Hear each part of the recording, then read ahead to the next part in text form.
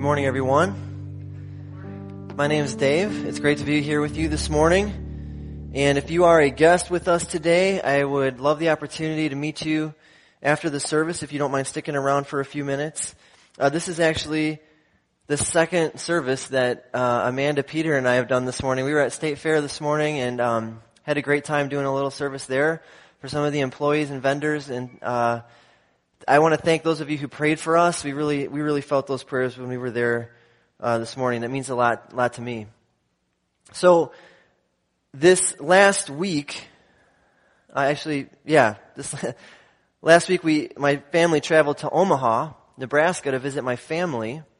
And my parents live there. My sister's family lives there. And on the way there, it's about an 8 or 9 hour drive. My wife did something that really surprised me. She read an entire book cover to cover. And it wasn't a children's book. It wasn't a novel, but it was like a good sized book. And she was really engaged in this book, and she read the whole thing and got a lot out of it. The book is called Them.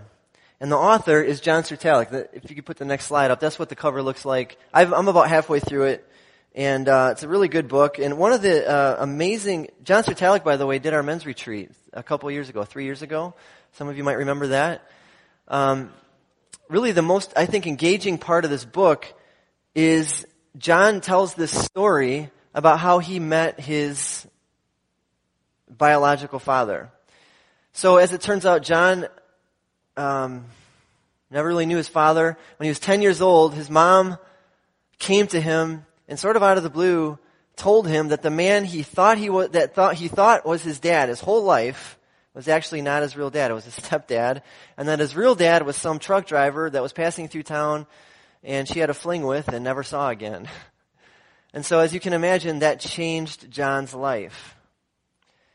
And he began thinking that his birth and even his whole existence might have been just one big mistake.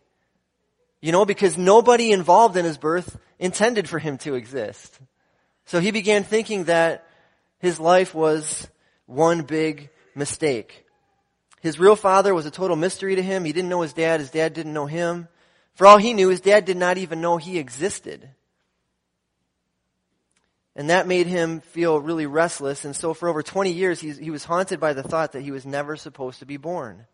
And finally, he decided he couldn't live like that anymore. So he began the long and at times painful search for his real dad. And this was when he was in his late 30s, early 40s, I think, that he started looking for his dad. I tell you that story because I believe that many people are living with a kind of spiritual restlessness from never knowing their true father. They don't know God. They aren't sure if God knows them. In fact, many people believe that God is just too busy to care about their insignificant life, and they might even wonder if God knows that they exist. And so many people would kind of give up on God because of that. And they turn to other people for significance because they need someone to know them and to love them. They just need someone to open up to. They need someone to talk to. They need someone to come home to. They need someone who will notice them and listen to the insignificant details of their life and actually care. We all need that. But here's the thing. There's no way to really be known and loved by another person unless you are willing to show them who you are all the way to the bottom. You have to let that person see you, even the dirty parts and the ugly parts, all the way through. And that's really hard to do because what if they see you and then leave? What if they see you and then decide that you are not worthy of their love? What if they see you and then decide that they don't want to see anymore? What if they learn about the dirty stuff at the bottom and then decide that they don't want to know anymore about you? I think we've all wrestled with that tension. We want to be known. We want to be loved, but at the same time, we're afraid of showing ourselves, the real you, to other people, all the way to the bottom. So today we're going to read a magnificent psalm. We've been in the Psalms all summer, and today we're going to focus on Psalm 139. If you have your Bibles, I encourage you to turn them on or turn to Psalm 139. And this is a psalm about the God who sees us and knows us. And this incredible knowledge and presence of God has the power to change you at the deepest level so that you're no longer afraid to be known by others. And so we're going to start. This psalm is broken up. It's 24 verses. It's very neatly broken up into 4 passages of 6 verses each. And so that's how we're going to read it. We're just going to take 6 verses at a time as we go through. And we're going to listen to what God would say to us this morning. And I'm going to pray before we dive in. Heavenly Father, we thank you for your word today. We thank you, God, that you know us and that you see us. We thank you for who you are, and we pray today, God, that you would change our minds about you and that you would remove our fears and call us into your presence so that we can know you as you truly are and so that we can be known and unafraid. We pray these things in Christ's name. Amen. Psalm 139, verse 1. O Lord, you have searched me and known me. You know when I sit down and when I rise up. You discern my thoughts from afar. You search out my path and my lying down and are acquainted with all my ways. Even before a word is on my tongue, behold, O Lord, you know it altogether. You hem me in behind and before and lay your hand upon me. Such knowledge is too wonderful for me. It is high. I cannot attain it. Now, the way that I would summarize these first 6 verses is simply this. God knows everything about me. He knows everything about me. Absolutely everything. And as the author of this psalm, David, is reflecting on this, he decides that the fact or reality that God knows everything about me, it's too wonderful, he says. It's too wonderful for me. Now, the word wonderful in our modern vernacular is sort of a fluffy word. I don't hear men using this word very often. In my circle of relationships anyway, the word wonderful is usually employed by women to describe an experience that was relaxing or freeing or heartwarming or encouraging or something like that, generally speaking. This is not the meaning of wonderful here. I want you to know that. To the best of my knowledge, the Hebrew word that's translated wonderful literally means to separate or to distinguish, is what the word means. So what David is not saying is that he's not saying, isn't it wonderful that God is always there and knows everything about me? Isn't that wonderful? Isn't that great? That's not what he's saying. In fact, this reminds me of a conversation I had with my cousin. This last week we were visiting family, as I said, and we were talking about, I don't know how we got on this conversation, but my cousin's wife told me that every so often their 3-year-old wakes up in the middle of the night and wanders into their room and stands at their bedside and stares at her while she's sleeping. And she's like at eye level with her mom. And then my cousin's wife, Natalie, will wake up and there's Cora staring at her in the middle of the night. Totally freaks her out. She like screams and everything. Cora, she's watching her mom sleep. Okay, she's watching her sleep. That's not wonderful, it's freaky, is what it is. Okay? And the reason I tell you that is because that's sort of how David is describing the idea that God sees him when he's sleeping. That God sees him every moment of every day. It's not wonderful to him. Like we would think of wonderful. What he's really saying is God's presence is too much for me. His knowledge of every detail of my life freaks me out. I can't handle it. I can't attain it. It's different than anything I've ever known. I don't even know how to process it. That's what he's saying. I remember years ago I was attending, this is when I was in college, I was attending a small church and we would have prayer meetings, and the whole church, which was about 25 or 30 people, would come together on a somewhat regular basis and we would pray together about once a month. And this would go on for hours. And I remember this one, it was mostly young people. There's not many people over the age of 30. And this one girl in particular, she was in her mid-20s. She was a godly woman, loved Jesus. And I still remember her and the kind of person she was, just a great disciple of Jesus.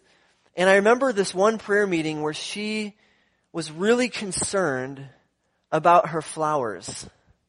Her flowers weren't blooming. She was just really upset about her flower garden. And she was pleading with us from the bottom of her heart to pray and intercede for her and to God and ask God to take care of her flowers. And I remember thinking at the time, as if God cares about your flowers.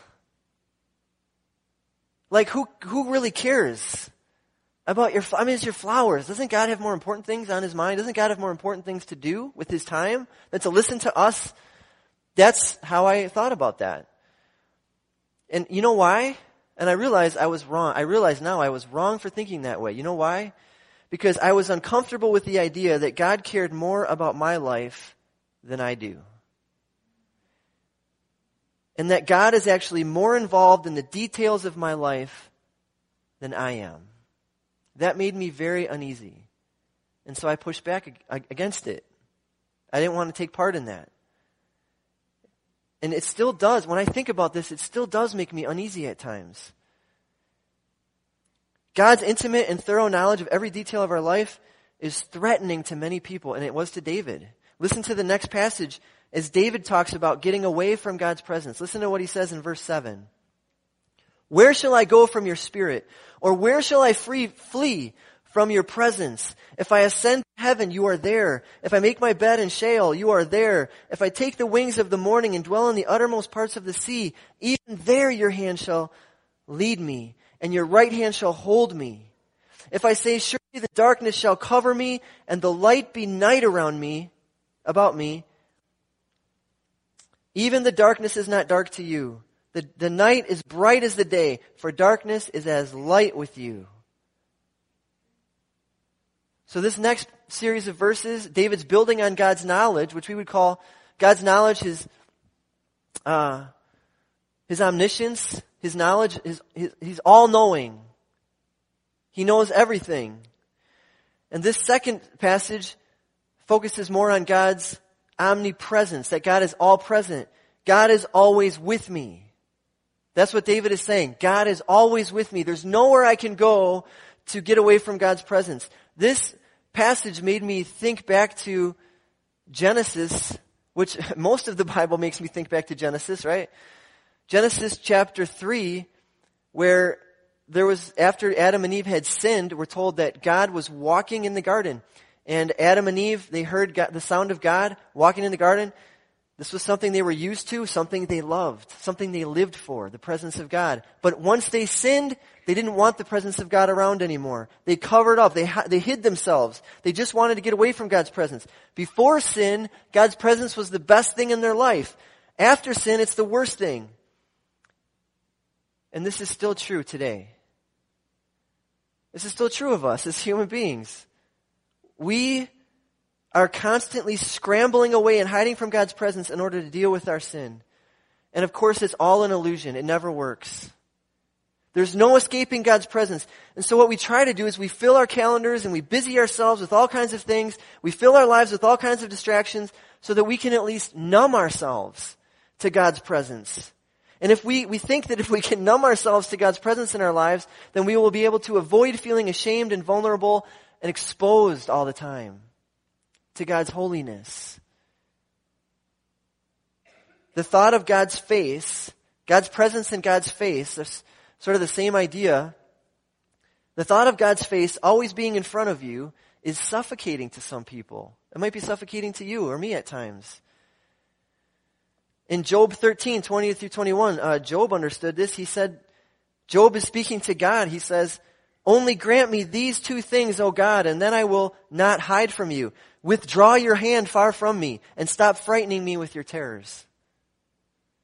Job's life had unraveled so much that he didn't want God involved in his life anymore. He just wanted some space. He wanted to run and hide from God, and we do too sometimes. We want space to be ourselves. We want space to explore our identity, to find ourselves, to pursue our dreams. We want to live, honestly, we don't want to live every moment for the glory of God and the presence of God. So what do? We scramble. We find other ways to occupy our time. We fill our lives with things that can get our minds off of God, but it never works. And here's why. Because only God knows who you are.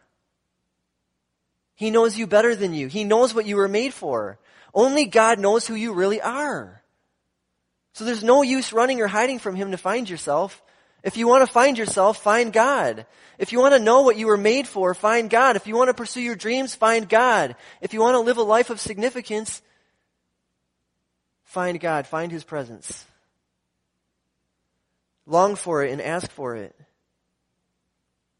I mean, think about this. God is not constrained by time. Remember a few weeks ago we talked about time and how short our lives are, like a blip on the screen, a blip on a mist. James said, God is not constrained by time. Your entire life is right there before Him in a moment. God sees you before you were born. And He sees you now. He saw you as a child. He sees you in your 80s if you're blessed enough to live that long. Do you know who you are? Are you the same person in all those phases of life? No, you're not. You change in many ways. What we see is we see ourselves right now. That's what we see. We see ourselves right now. We see our life right now. And we see it dimly. We don't even see it that clearly. God sees your whole life. It's right in front of Him, as clear as day. He knows who you are. He knows what you were made for. And it's here that we run into some trouble. Because on the one hand, I am uncomfortable with the idea that God knows everything about me and is with me wherever I am. That makes me a little uneasy. But there's another part of me that desperately wants to be seen and heard and known. We all want that. That's why loneliness is always a bad outcome for us. Nobody really wants to be alone. You might hear people say they do from time to time, but nobody wants to live with a sense of loneliness. Have you ever met someone who was truly alone and felt like nobody really cared? I mean, that's a horrible place to be. Some people don't even make it through that. Every human being wants to be seen and heard and known and loved. Have you ever had a job where you felt dispensable? Have you ever had a job where you felt like they could go on fine if you weren't there? Maybe you were the new person or the one with the least amount of experience or education or whatever, and no one seemed to listen to you or care about what you thought, or nobody seemed to care about your ideas. They just wanted you to do your job and be quiet. And you felt used. You felt ignored. You felt like if you weren't there, no one would notice. Have you ever felt that way at your workplace? Have you ever felt that way in a church? Have you ever felt that way in a marriage? It's not the way it was supposed to be. It's not the way it's supposed to be. And that's why marriage is such an honorable and sacred union, because in marriage you have found another human being who's actually choosing to spend the rest of their lives seeing, hearing, and knowing you. In the marriage covenant, you're basically saying, I am dedicating the rest of my life to seeing you and hearing you and knowing you, and that thrills me. Wouldn't that make a great marriage vow? Just that. It's short and simple. And that is God's marriage vow to us.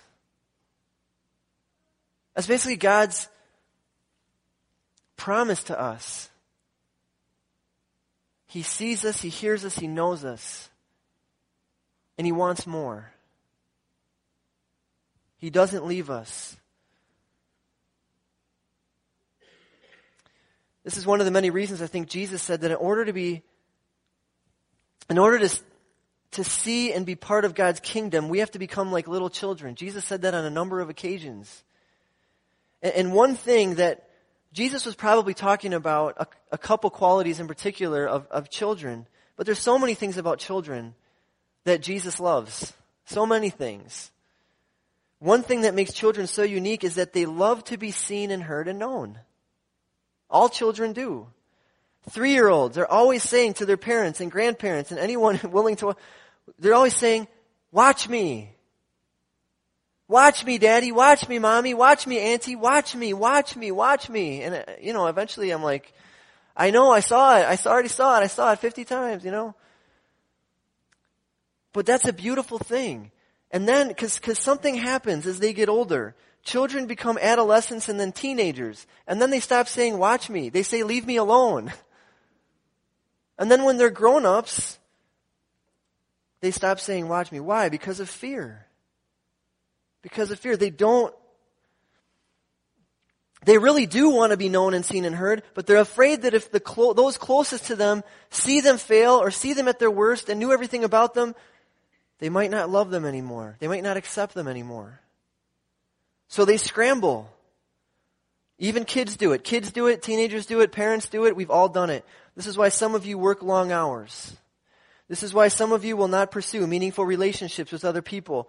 This is why some of you are trying to do too much because you're afraid of letting people down. This might be why some people are obsessed with their body. It's all scrambling. There's no rest or peace with God, and so we try to find that. We try to find that acceptance somewhere else. It never works. There is nowhere you can go where God will not find you. And then the next set of verses here, David sort of surrenders to this reality. He kind of just says, okay, I'm done running. Here's what he says beginning in verse 13. For God, you formed my inward parts. You knitted me together in my mother's womb. I praise you, for I am fearfully and wonderfully made. Wonderful are your works. My soul knows it very well. My frame was not hidden from you when I was being made in secret, intricately woven in the depths of the earth. Your eyes saw my unformed substance. In your book were written, every one of them, the days that were formed for me, when as yet there was none of them. How precious to me are your thoughts, O God. How vast is the sum of them. If I would count them, they are more than the sand. I awake and I am still with you. So here David is saying, God created me and sustains me. He created me and sustains me. And when you hear that phrase, many times we read this passage and we read this phrase, unformed substance, that God saw our unformed substance or our frame when we were being made in secret. That word literally means embryo. He's talking about when we were just embryos, at the moment of conception. And when you hear that, you probably think about abortion, don't you? And that's okay. I mean, abortion is not even in David's mind. This wasn't really an issue then. But it comes to our minds today because of the world we live in now. Well, what does this passage teach us about abortion? It's really not complicated.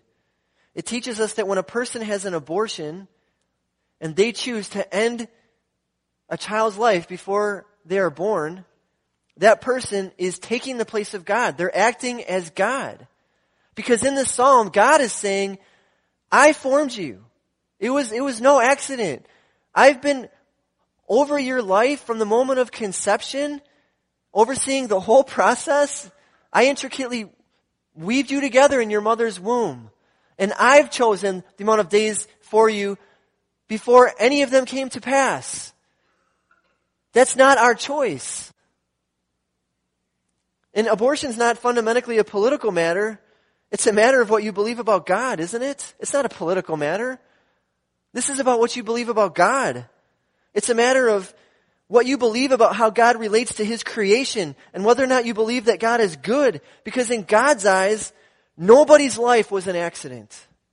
Nobody's life is an inconvenience to God.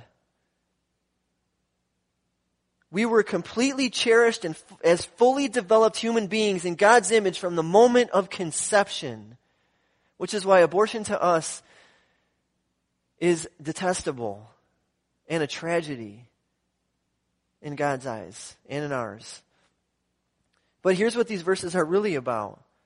As far as David is concerned, David is telling us that God, who has all of this intimate knowledge about us and sees everything, even all the dirt, to the depths of your innermost being, He's using all of that knowledge not to hurt you, but to protect you and preserve you. Because God is good. That's who He is. It's His nature. He's a giver. From the very moment of your conception, God's hand was on you to lead you and guide you towards life and blessing and a relationship with Him. He's not out to trap you. He's not seeking to destroy you. He's not wishing for you to fail. He's not keeping a list of your transgressions so that He can shove it in your face in the end and humiliate you and condemn you. The person who wrote this prayer has something we all need. He has assurance. He believes and he's confident that God is for him. And he would have to believe that in order to say, how precious to me are your thoughts, O God. What thoughts is he talking about? He's talking about God's thoughts towards him. All of this knowledge that God has of him personally. This is an extremely intimate, personal prayer that David is offering to God. He's saying, God, you know everything about me. You've been with me from my conception. You're going to be with me till the day I die. There's nothing I've ever done or said that you haven't seen or known, even before I said it. And you still love me. You're still with me. You still want more. That's too much. That's so precious to me.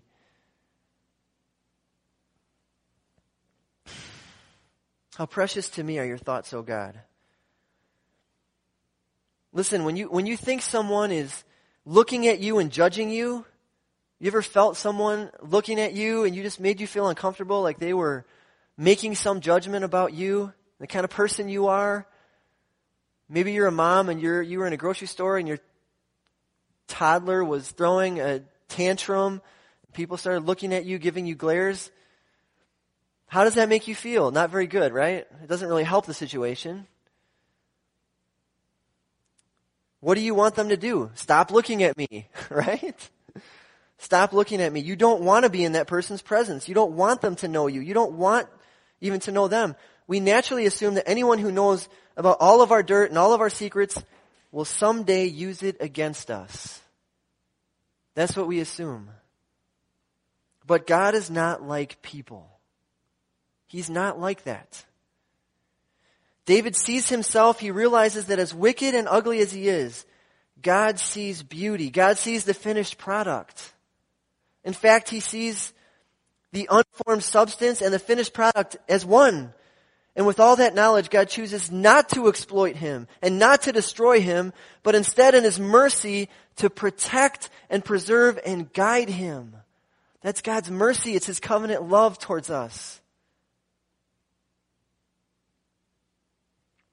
And I don't know if you knew this, but this psalm is considered by many to be like the crown jewel of the Psalms. Psalm 139.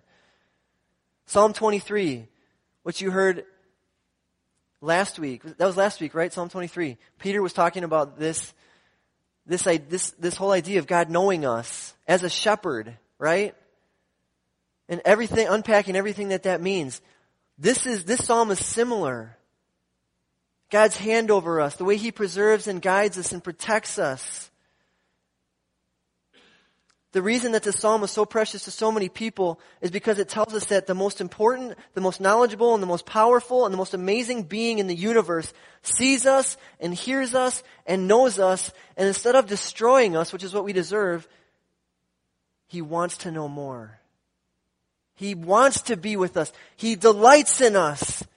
He invites us into his presence. He invites us into a relationship with him, an intimate personal relationship with him.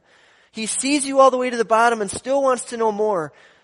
And this produces in David a furious passion for God that we need too. This is what David says. This is kind of how he closes the psalm. Listen to what he says. This might sound strange to you at first, but I want you to hear this. He says, "Oh, that you would slay the wicked, O God. O men of blood, depart from me. They speak against you with malicious intent. Your enemies take your name in vain. Do I not hate those who hate you, O Lord? And do I not loathe those who rise up against you? I hate them with complete hatred. I count them my enemies. Search me, O God, and know my heart. Try me and know my thoughts. And see if there be any grievous way in me, and lead me in the way everlasting."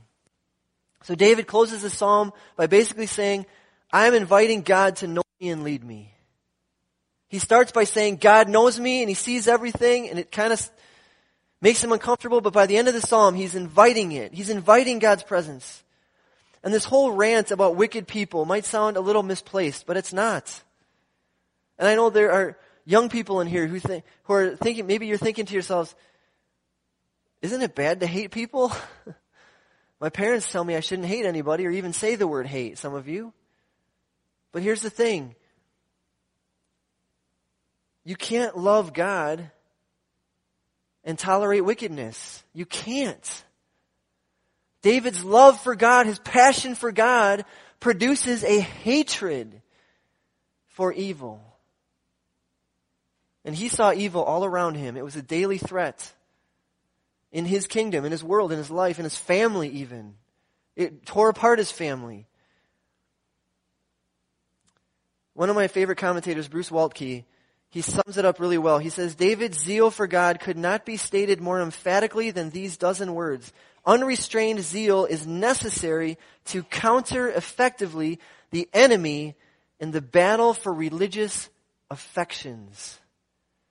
In other words, we're living in this world where our affections are being drawn and spread thin all over the place, and people are vying for our attention and other things, and we're tempted to find happiness away from God's presence and to find purpose and meaning away from God's presence and to invest our affections in our life in other people and things that keep us from knowing God at this intimate level. And David is saying, I don't want any part of that. I want all my affections to be where God is. And nowhere else. That's all that matters. God's glory. That's where I want my affections to be. And what is really striking is this last verse. David goes from being overwhelmed by God's presence to inviting it. He actually comes to a place where he asks God to examine him and to know him thoroughly. He's not afraid anymore. He isn't trying to run anymore. He wants God to lead him every moment. Every moment. When my wife and I were dating, I think this might have been after we were engaged, like shortly after we were engaged. There were a lot of things my wife didn't know about me. I don't know if you've ever been in this situation, but we got married older. I was in my late 20s. My wife was a little younger than me, but I had lived a lot of life before I got married, and a lot of not so good life. A lot of life I'm not real proud of, in other words. And there were a lot of things that Vicki didn't know about me, but there was this one thing in particular that I had been keeping in the dark. And I just got to the place where I knew she had to know about this thing, about me. I couldn't keep it to myself anymore. And it was one of the scariest things I've ever had to do was to talk to her about this, because I did legitimately think if I tell her about this part of me and this part of my past, she might not stay. We might not finish together. She might end it right there. She might decide she doesn't want to know anymore. You know what I mean? Doesn't want to see anymore. If I let her see this, that might be the end of it. And so I really wrestled with that, but I also knew that I would be restless for the rest of our life and relationship if I didn't tell her, because if she doesn't know this, then she doesn't really know me. She's not really loving me. She's loving some version of me that's not the full version.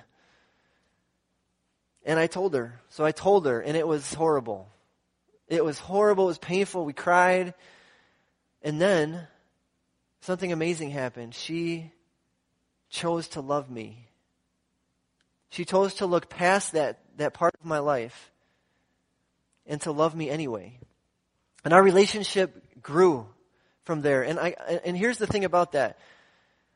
As hard as that was to do, that wasn't the last time I'd have to do that. And I've always been scared of showing my wife those deep, dark, ugly parts. And that's not something you do once with your spouse. It's something you have to do over and over and over. And it never gets easier. I wish I could tell you it gets easier. It doesn't. It's always hard to do it. It's always a risk. Because we're always afraid, what if I show her this? Or what if I show him this? And he doesn't want to see anymore. Or doesn't want to know anymore. But that's the only way to have a relationship with somebody.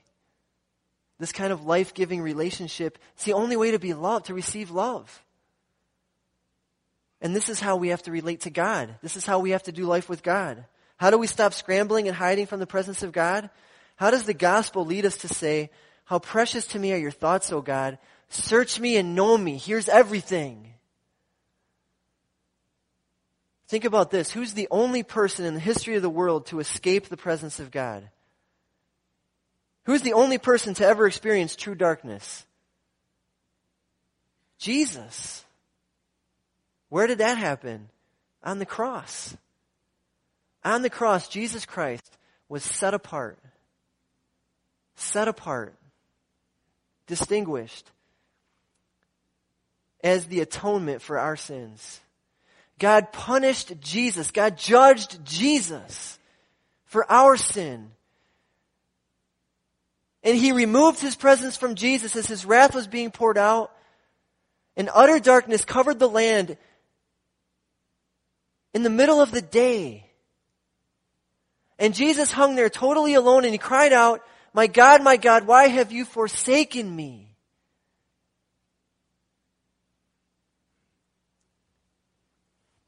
It was those 3 hours on the cross that God the Son experienced utter loneliness and darkness. Why did He do that? So that we could come to God and come into His presence and not be afraid. He did it so that we could come into the presence of God covered in the righteousness of Jesus and say, God, search me and know me and lead me. He did it so that we could live and walk in the light, confessing our sins to one another and forgiving each other and experiencing true life-giving relationships as brothers and sisters in God's family. So let me just ask you, are you afraid to be known? Are you afraid to be seen for who you really are? Are you afraid of God's presence? I want to invite you this morning to come into the light and to receive the verdict that God gave you when Jesus rose from the dead. That verdict is not guilty. If you're trusting in Jesus this morning for the forgiveness of your sins, you are not guilty.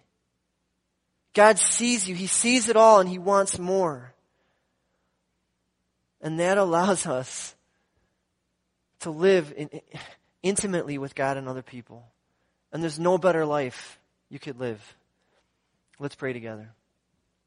Our Heavenly Father, we thank you that you see us, that nothing, no part of our past, no part of our present or future is hidden from your sight. We thank you that you are with us wherever we go. We thank you that you brought us into existence, that you created us, that we are not an accident or a mistake. We don't ever have to worry if our life is an inconvenience to you or if you're worried about or concerned about the intimate details of our life. We know that you are. We know that you take pleasure in having a relationship with us and knowing everything about us because we're made in your image for your glory, God. So today, Father, I pray that you would change our minds about you. Remove our fears. And call us into your presence with confidence and assurance so that we can know you as you really are and experience the freedom that you offer us through life with Jesus. It's in His name that we pray. Amen.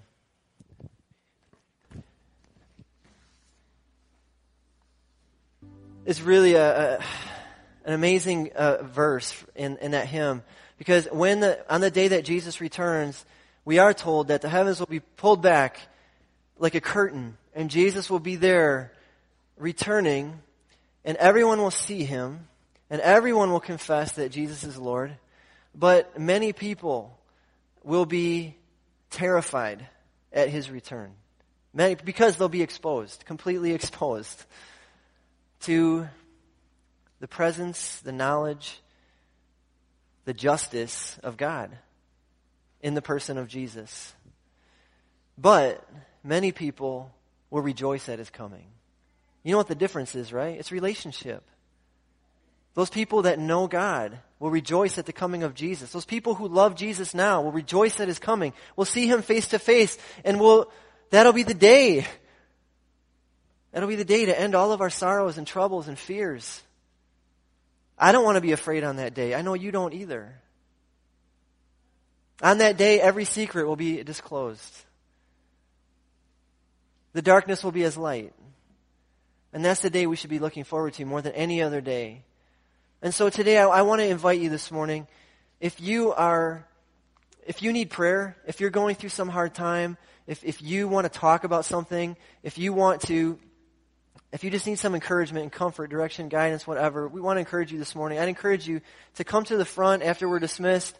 Everyone else is going to go out back into the commons area, but I'm going to stay up front, and maybe we could have Hannah come up front, and Sharon, and Pastor Scott, and anyone else who would like to pray for someone. You can feel free to come to the front, and we'd love to encourage you this morning after we dismiss. I want to leave you with the benediction this morning, which comes from Matthew chapter 10, beginning in verse 28. Matthew chapter 10, beginning in verse 28, this is Jesus speaking to his disciples. I'm actually going to begin in verse 26. He says, this is as Jesus was going to send them out to preach the good news. He said, "So have no fear of them, for nothing is covered that will not be revealed, or hidden that will not be known. What I tell you in the dark, say in the light, and what you hear whispered, proclaim on the housetops. And do not fear those who kill the body, but cannot kill the soul. Rather fear him who can destroy both soul and body in hell." Now listen to this. "Are not 2 sparrows sold for a penny? And not one of them will fall to the ground apart from your Father. But even the hairs of your head are all numbered. Fear not, therefore, you are of more value than many sparrows.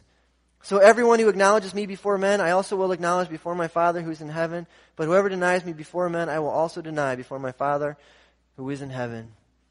Thank you for being with us today. I'm going to dismiss you now. Have a great rest of your week.